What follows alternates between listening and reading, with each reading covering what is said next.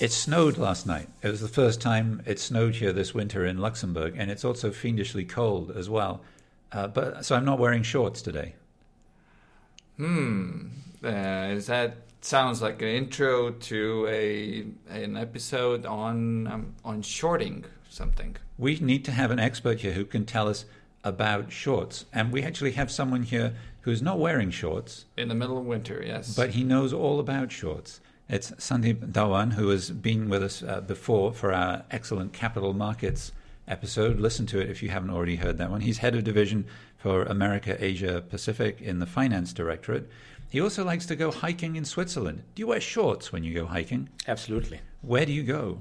I normally like the mountains around St. Moritz, and I've been visiting them for the past 11 years and sort of exploring them from various different vantage points.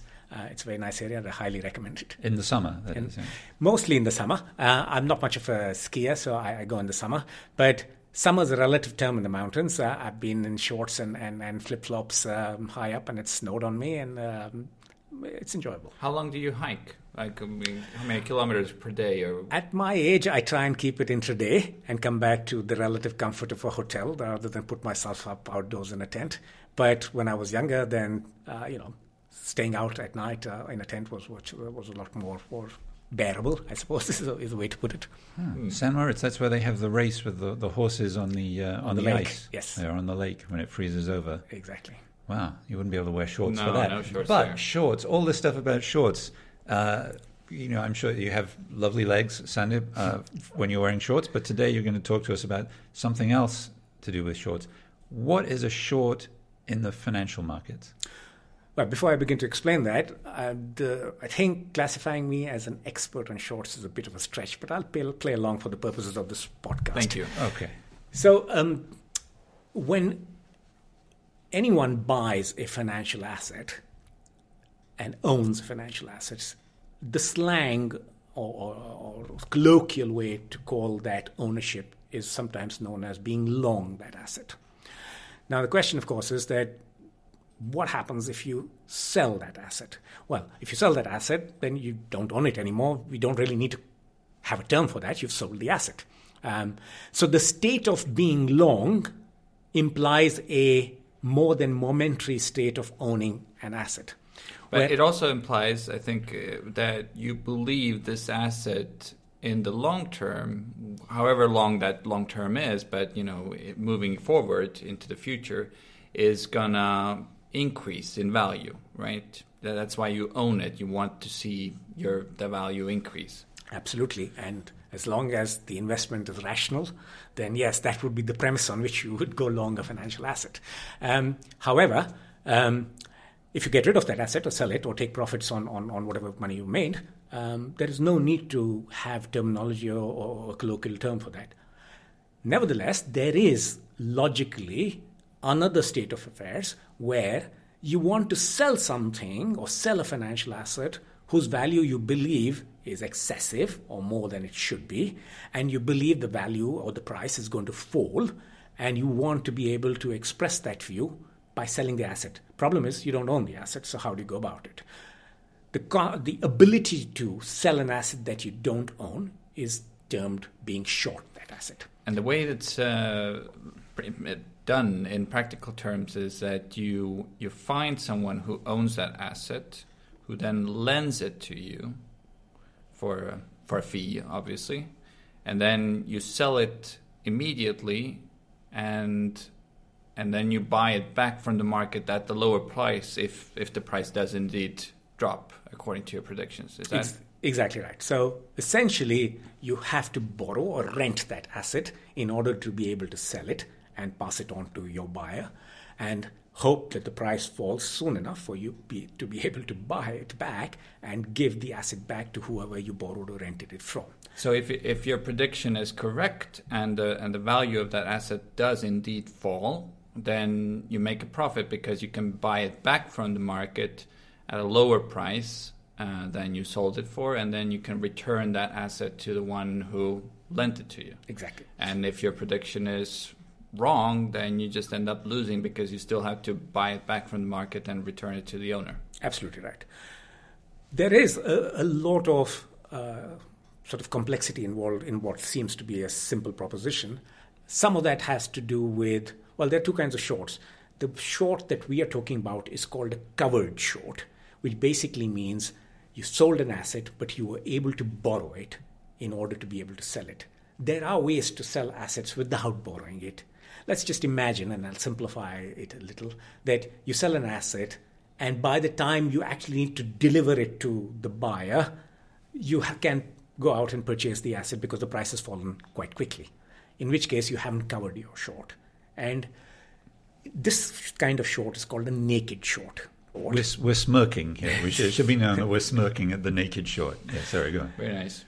A covered short is something that is easily traceable or is relatively transparent, since the borrowing of the asset is easily recorded and those transactions come up and can be noticed, whereas naked shorts can be done sort of under the radar. And so naked shorts are frowned upon. It's a very limited activity. It's only done by, let's say, some kind of hedge funds who don't want the market to know exactly what kind of short activity they're getting into, and so on and so forth. But it's quite limited, and it's looked upon askance by regulators and governments and so on.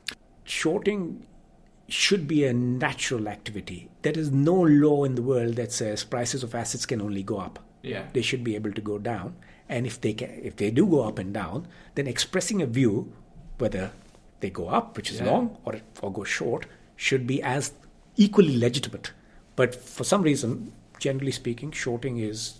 Yeah, it seems that you're trying to bring the value of a company down, but maybe the value of the company should be less than it is. Exactly. But going back to the covered short, where you actually have to borrow an asset in order to do that deal. If I'm the owner of that asset, why would I lend it to you if I know your aim is you're hoping the price will drop? Why would I allow you to even make that kind of a deal? Because if you're right, if you succeed in your aim, by the time you return that asset to me, it will be worth a lot less than it is now. Well, that's an excellent question, but and there are sort of two ways to answer that. The first and simple way is that if you own an asset, you own it because you expect, as you were saying, the price of the asset to go up. Otherwise, you won't own it. So you have a view that the price should increase. Another person has a view that the price should decrease.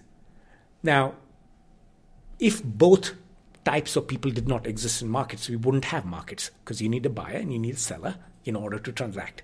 So you need conflicting views. That's what makes a market.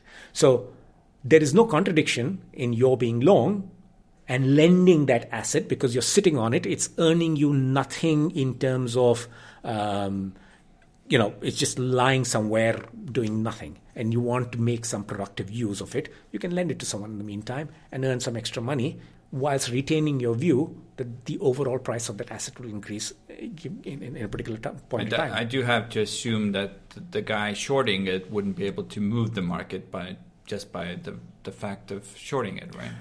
You would have to assume that, but you would also have to assume it all depends on what your investment horizon is. Maybe on the day the seller or the short sells, the price dips a bit.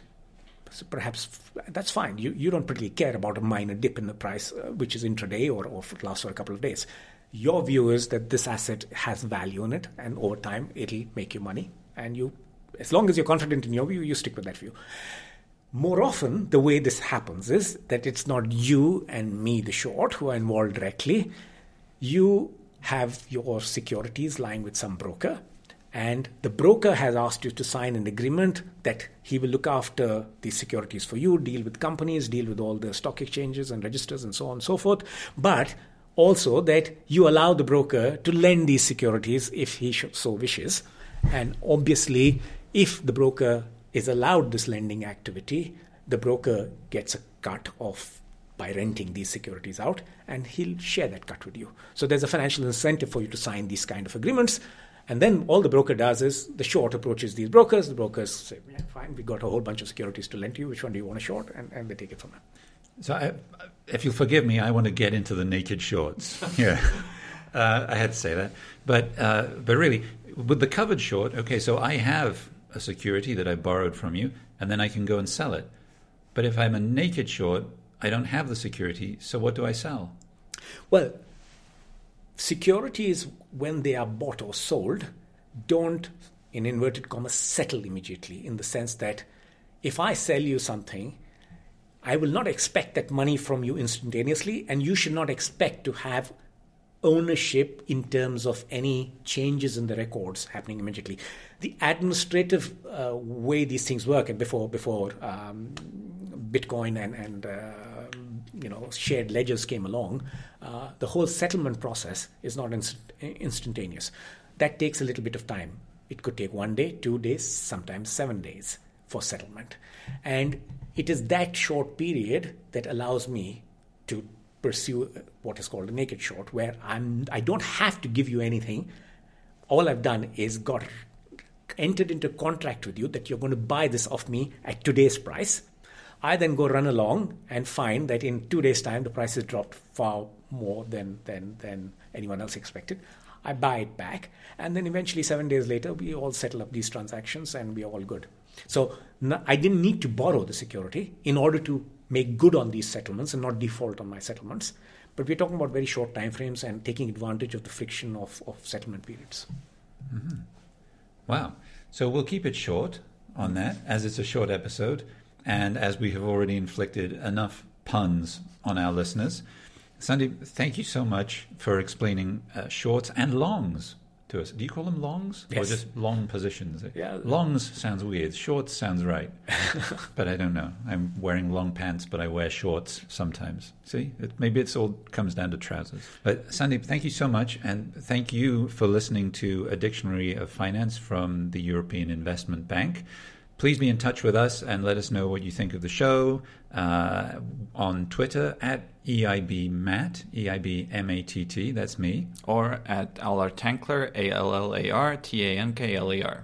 And we'll see you next week, or you'll listen to us next week.